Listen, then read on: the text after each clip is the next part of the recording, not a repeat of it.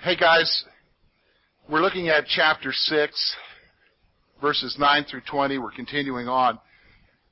Now, I guess it's good to mention the title from the last time we talked, because in the preceding verses, verses 1 through 8, he was kind of talking about the danger of turning away from faith. And, that if you give up on Christ, if you give up on faith, the consequences of that. So as we've already seen with our writer, when he comes down heavy, like when he takes us to the woodshed and really whoops us and beats us up, he follows it with an encouragement. Okay? He usually follows a time of tough teaching with a time of encouragement, where he's going to encourage us then to continue on, to continue plugging on. And so that's what we're going to see here. We're going to see an encouragement in verses 9 through 20. So let's look, first of all, we're going to look at verses 9 through 12 and see that there's an affirmation here. So notice with me what he writes. But, beloved, we are confident of better things concerning you. Yes, things that accompany salvation, though we speak in this manner. For God is not unjust to forget your work and labor of love, which you have shown towards His name, and that you've ministered to the saints and do minister. And we desire that each of you show the same diligence to the full assurance of hope until the end, and that you do not become sluggish, but imitate those who through faith and patience inherit promises. Okay, so let's talk a couple things here. First of all, the writer's perspective. The writer refers to his readers with an affectionate term, beloved. So, okay, he's going to start out with an encouraging time, but he's going to refer to them as beloved. So that's an affectionate, endearing term. All right, so he's concerned for them. So that's how he's starting out. And he's going to state that he has a confidence. He states that he's confident that they are meant for better things. If you're a believer in Jesus Christ, if you've committed your life to follow Him, to walk in His ways, if you're trusting in Him for your salvation, the impact of this verse is that there's a trust that you're going to do better.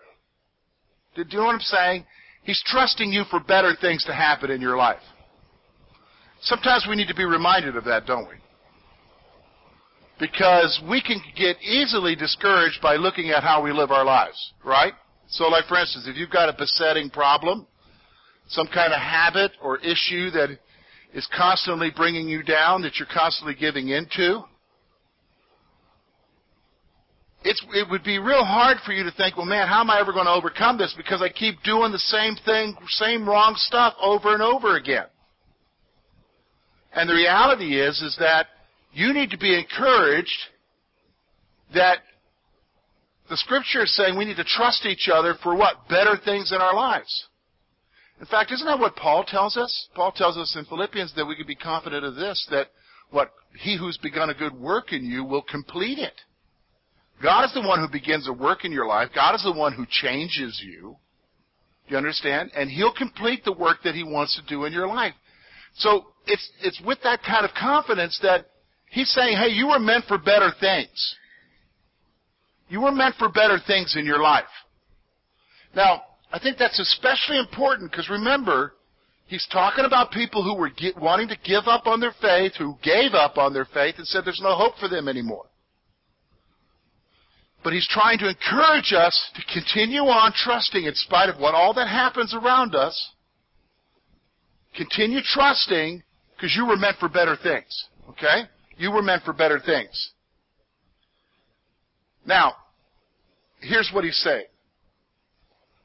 He refers to the better things as that which accompanies salvation. Here's the problem with most of us today in our churches. We usually think in terms of salvation as the ticket to heaven. Okay? We think of it in terms of what's going to happen to me later when I die. Well, I'll be honest with you, most people unless you're pretty morbid or sick and a doctor told you something this week, most of you are not thinking about dying. Am I correct in saying that? Okay? Most of the people that you work with are not thinking about dying. They're thinking about later on or what they want to do. But for some reason, we communicate the whole issue of salvation as your ticket later when you go to be with Jesus. But that's only one small component of salvation. Salvation is now, what He does for your life now. The forgiveness now, the removal of shame now. The newness of life, the ability to say no to things. The relationship with God. There's so much more now. But we don't talk about that. We talk about streets of gold. Okay? And so when He refers to better things, you were meant for better things, He's not talking about later on. He's talking about the reality of your salvation right now. Okay? Right now. You were meant for better things. Now, this is in spite of the fact that He had spoken harshly in verses 1 through 8. Notice what He says there, verse 9. Though we spoke in this manner. That refers back to what He was saying in verses 1 to 8. So, even in spite of the fact that He's been warning them and He kind of took them to the woodshed, He's saying He has a confidence of better things in their life concerning what salvation is going to do in their life. Do you know what I mean? Concerning what salvation is going to do in their life. So let's go on. That was verse 9. Look, verse 10 now. He's going to talk about God. And here's something that you and I need to, I guess, realize. He stresses that God is not unjust in His dealings with His people. God is not unjust in His dealings with His people.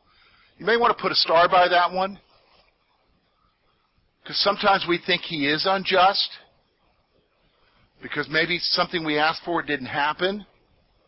Or maybe we're going through a crisis and we're like, well, why is this happening to me? Why'd you let this happen to me, God? Okay? God's not unjust. God does not do evil. There is no sin in God. God cannot sin. God is love, so He always responds to you in perfect love. Now, let me just stop for a moment. Perfect love as He defines it, not as you defined it. Because sometimes what you define as love is not necessarily right either. Okay? He doesn't turn a blind eye to things. So He stresses that God is not unjust in dealing with His people. God will not forget their efforts for Him or their ministry for other believers. So God's not going to forget what you've been doing for Him, and especially what you've been doing for other people. Do you understand? Remember now, the key to spiritual life is not just that you focus on yourself, but that you what? That you are there for other people, that you help other people, that you minister to them. And God's not going to forget that. Okay? In fact, I think it's interesting that He follows up this discussion of that God's not unjust with an affirmation that God's not going to forget. Why would He say that? Probably because they're saying that kind of thing. Because we say it. How many of you, don't raise your hand, how many of you said stuff like this? God, why am I going through this? I help. Lord, I helped that person the other day and I don't even like them. Why are you letting me? I sacrifice. I put up. I help with the kids. I don't like kids, Lord. Do you see what I'm doing? I mean, those are common things that we say, right? You probably have your own list of things that you say. And it seems very interesting that He would say, look, God's not unjust. All right? And He hasn't forgotten what you've been doing for Him and other people. Okay? So, here's what he says. The writer expresses that each of them will be diligent in their work until the end. He has a confidence that each of them expresses that each of them, he's hoping that they'll continue to be diligent to the end. That you're going to continue to hang on in spite of anything that goes wrong. All right, let's stop for a moment. All right, does everybody here understand you need to develop a theology of suffering? Do you understand that? What's a theology of suffering, George? The theology of suffering is having an understanding that the world you live in isn't rosy. That bad things happen. Because that's the world we live in. And the chances are, more than likely, something wrong is going to happen with you. It could be a pink slip. It could be a doctor telling you got something that's terminal. It could be an accident. It could be, on a grander scale, an economy collapsing. I mean, we live in a bad world. And you need to see what's happened for years is we've told everybody, everything's going to be wonderful, everything's going to be sweet, everything's going to be fine. And then when bad stuff happens, we're like, wow, man, this is not what I was told. You were told wrong. The Bible, here's the thing, the Bible assumes that you're going to suffer. So what it tells you to do is hang on. Hang tough. Hold on to your faith. Endure to the end. Because life's going to throw the kitchen sink at you. And the dishwasher and the stove. Do you know what I'm saying? Hold on. Because you'll be shocked. You know, I would think that I don't get shocked anymore by stuff in life anymore, but I still get shocked. When stuff happens, it's like, wow, didn't expect that. Didn't expect that to happen. Where did that come from? And it happens to all of us. Service is rendered because assurance of hope. Service is rendered because of the assurance of hope that all believers have. You and I, he's telling us, need to continue to serve others, continue to be there for others, because of the assurance of hope that we have. Because the assurance of salvation, the assurance that one day we're going to stand before God. And He's going to reward us. That should encourage you to continue on and help others. Okay? Continue on. So rather, here's what he's saying. He's expressing here, the writer expresses that they do not become lazy in their efforts. You ever go through a lazy spell? You know what I mean? You ever have a lazy spell? Where you just don't feel like doing nothing? Do you know what I'm saying? You just feel worthless, and you just feel like, I'm just going to take care of myself, and I'm just going to veg, you know, or in front of the TV, or in front of a device, and you just feel lazy. Well, he's saying here, he's expressing that they don't become lazy in their efforts, that you hang in there. Okay? Now, laziness happens because we focus on who? On ourselves. Okay? Let's look. Verses 12. But imitate those whose faith and patience inherit the promise. You and I are to imitate those who endure until they inherited the promises. Okay, so in your mind, if you've been a believer a while,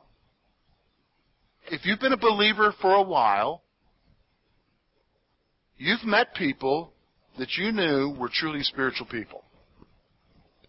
They were there for other people. And no matter what the junk was that happened in their life, they held on to their faith and they endured. Do you know what I'm saying? You don't need to say who it is. You know what I'm talking about, right? Here's what the writer's encouraging us. Instead of us becoming lazy, we need to follow their example. We need to continue on. Because those people, in your mind, you're thinking, they were great people. They loved God, they loved me, they loved other people. They had a great testimony. And That's what he's encouraging us to be like here. Okay? He's encouraging us to be like that. So then, what he does now in the rest of this section, verses 13 through 20, is he gives us the example of Abraham. Okay? Remember Abraham from Genesis? Look at what he writes here. For when God made a promise to Abraham, because he could swear by no one greater, he swore by himself, saying, surely, blessing, I will bless you, and multiplying, I will multiply you. And so that after he had patiently endured, he obtained the promise. For men indeed swear by greater, and an oath for confirmation is for them an end of all dispute. Thus God, determining to show more abundantly to the heirs of promise the immutability of his counsel, confirmed it by an oath. By two immutable things in which it is impossible for God to lie, we might have strong consolation, that we have fled for refuge to lay hold of hope that is set before us. This hope we have as an anchor of the soul, both sure and steadfast, which enters the presence behind the veil, where the forerunner has entered for us, even Jesus, having become high priest forever according to the order of Melchizedek. Okay, what's he saying here? First of all, the promise of Abraham. The writer provides an illustration of his point through the example of Abraham. So the writer provides an illustration of the point through the example of Abraham. So here he is. He's telling us, hang on. Don't get lazy. Hold on to your trust in spite of all the difficulties and circumstances. Hang on there. Set before yourself an example to plug on. And so here he gives us an example. Abraham himself. When God made a promise to Abraham, he swore it by the highest authority himself. Isn't that interesting? When God makes a promise, you don't have to wonder about who's promising. And do you know what I'm saying? He swore it by his what? Highest authority. Now, do we make promises? Do we make promises? Yep. Okay. How are we good at keeping them? Are we 100% on them? No, because even though we may intend to keep our promises, other things happen that may cause us to what? Not keep them. Or we don't have the ability to keep it. Or circumstances might change. I mean, there's a whole host of reasons why humans are not good at keeping promises. Well, when God makes a promise, he swears it by him what?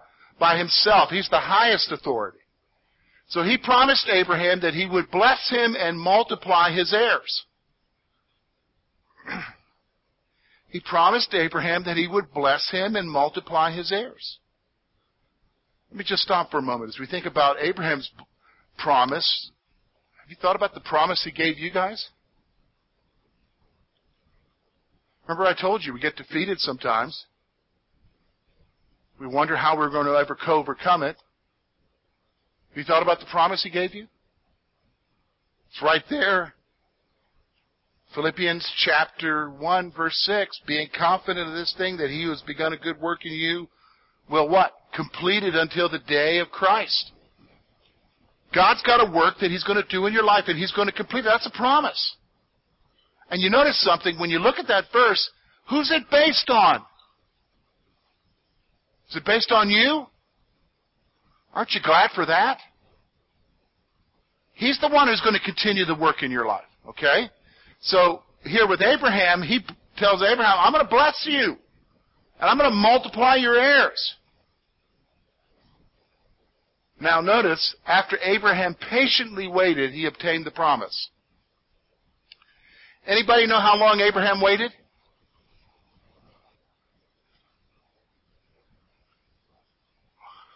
I think he waited 25 years. 25 years for the promise to be fulfilled, and that was in just Isaac. 25 years. 25 years. Would you wait 25 years? We're the microwave generation. I mean, we get mad at the microwave if it doesn't end on time. You know what I'm saying? We go through the drive-thru and they say, pull over here, and we're like, I can't believe you don't have my order ready. Do you know what I mean? What's that? It ain't fast? Okay, yes, you know. I mean, that's the reality. But he waited patiently. Are you waiting patiently? We want it now, don't we? We want God to do His work now. We want God to change us now. We want God to change other people now. After Abraham patiently waited, he obtained his promise. Here's the thing. Men swear oaths by a higher authority, which makes the oath binding. Okay? We do that, don't we? You go to the courthouse, you sign a document, you have to swear or you sign an oath that everything you wrote is correct. The notary puts their stamp on it, and that document becomes what? Quote, legally binding until they take it to court and tear it apart or something, but normally an oath is considered to be binding. It was in their culture. So God made the oath in order to show the heirs of the promise that it was unchanging. So here's the thing about God's promises. It's unchanging. It's unchanging.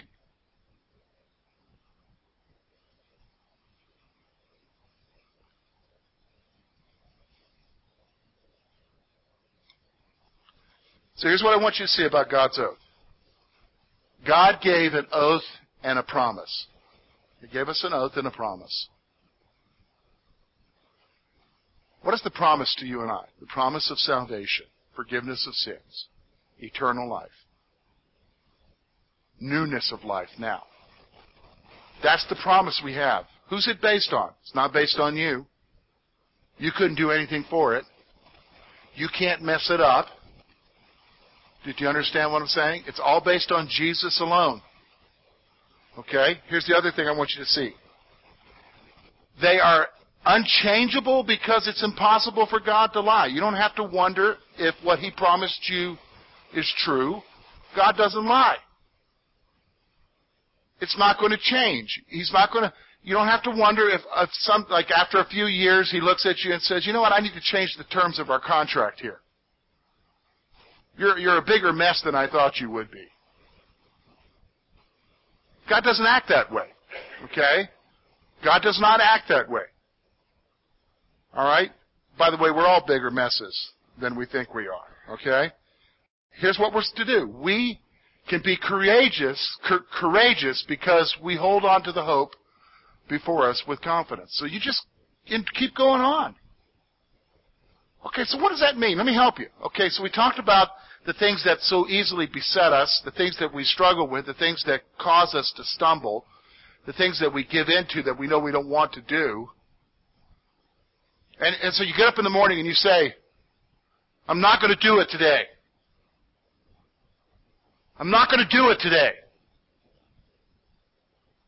And before lunchtime, you've what? You've done it. What the implication is of the text here is that you be courageous here. You be courageous and what? You pick yourself up. And you say again, I'm not going to what? Do it again. It was a few years ago, a lady wrote a simple book, and it was about, I think, chapter 1. I walked down the street. I fell into a pit. Couldn't find my way out. I struggled for the longest time. Finally found myself out of the pit. Chapter 2. I'm walking down the same pit. The same road. I fall into the same pit. I'm asking myself, why am I in here again? And I struggle, and after a long time, I get myself out of the pit. Chapter 3. I'm walking down the same road. I fall into the same pit again. You get the picture, right? Chapter 26. I took a different road. Do you understand what I'm saying? So this is, you and I, we can be courageous because we hold on to the hope that's before us. What's the hope before us? One day the battle's going to be over. One day I don't have to give in anymore. One day the attitudes will be gone, the sin issues will be gone. I can hold on. I can hold on. So here's our hope. Here's how he describes our hope. We have a hope as an anchor of the soul which is sure and steadfast. So we have a hope that is the anchor of our soul that's sure and steadfast. So that's our hope. Your hope is what gives you strength to get up in the morning. Do you understand? Because some mornings you don't want to get up, right? Especially if your world's falling apart. You know what I mean? Hopefully everybody knows what I mean, because every one of us has a moment where it seems like our world is falling apart, right? Something you maybe have done, or sometimes it's stuff that you didn't even create and it happened to you. Right? Remember I told you we got to develop that theology of suffering. Junk happens. Junk happens. We create it sometimes for ourselves.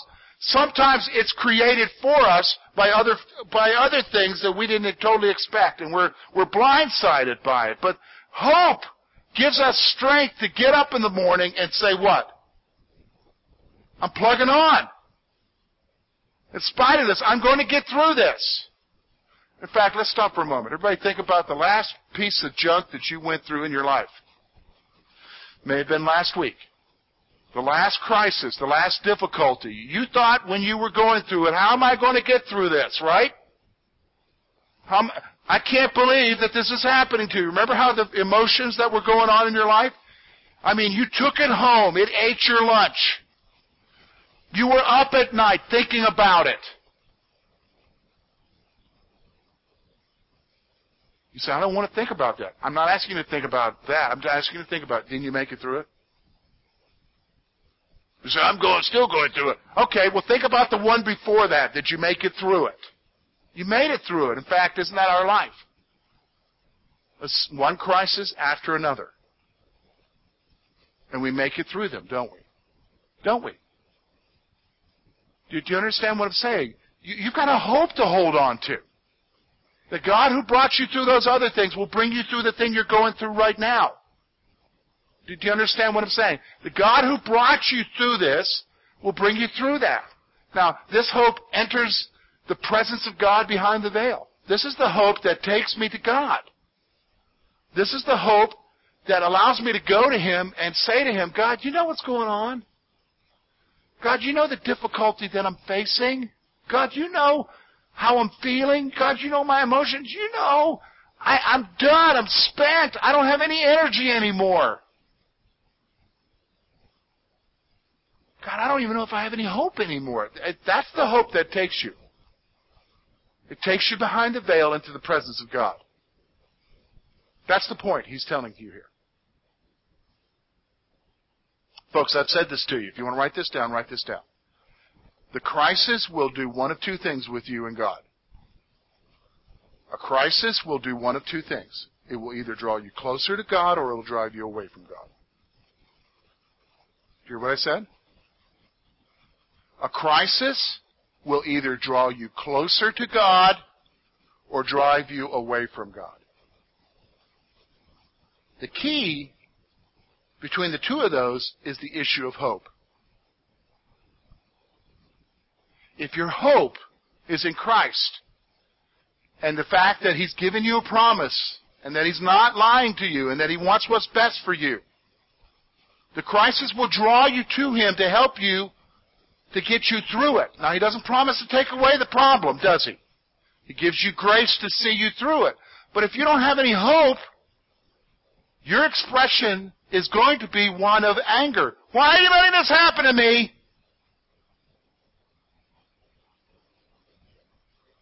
And we see that all the time, don't we? We see that all the time. Now, it is here that Jesus entered before us on our behalf. That's the other thing you can take courage of. the writer makes the point that, it's our hope that brings us behind the veil, but it's our hope that recognizes that somebody went before us already, and that's who? Jesus. That's the one we have our hope in, isn't it? Jesus was already there. In fact, Jesus is already there, isn't he? He's the one sitting on the right hand of the Father now, interceding for who? Hey, isn't it wonderful to think that God right now, Jesus right now, is sitting on the right hand of the Father, and he's talking about you? And it ain't this isn't the conversation. Forget what they're doing, Lord. I know they've got a problem. No, it's not that. You want to know what it is? You want to know what the conversation is? Zechariah. Zechariah gives us a picture. Zechariah sees the vision of Joshua, the high priest. He's clothed in dirty garments. And Satan is there accusing him because of the stuff he's done wrong. And the angel of the Lord speaks up and rebukes Satan, tells him to basically shut up. And this is what he says.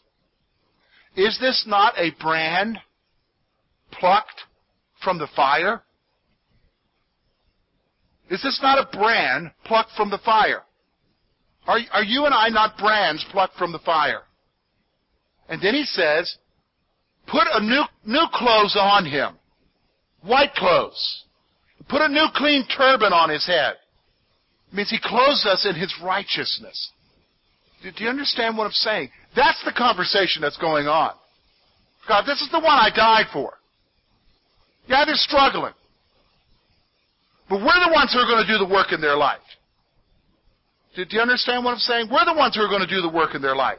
See, the hope that we have to go behind the veil is that there's already one there already. Do you understand what I'm saying? So you don't need to show up and say, hey, by the way, God, do you know what's happening in my life? He knows. He's already been talking about it. He's already aware of it. And then he tells us about Jesus. Jesus has become high priest forever. What's that? That mediator with God according to the order of Melchizedek. According to the order of Melchizedek. Okay, next week, we're going to talk about the significance of that order of Melchizedek.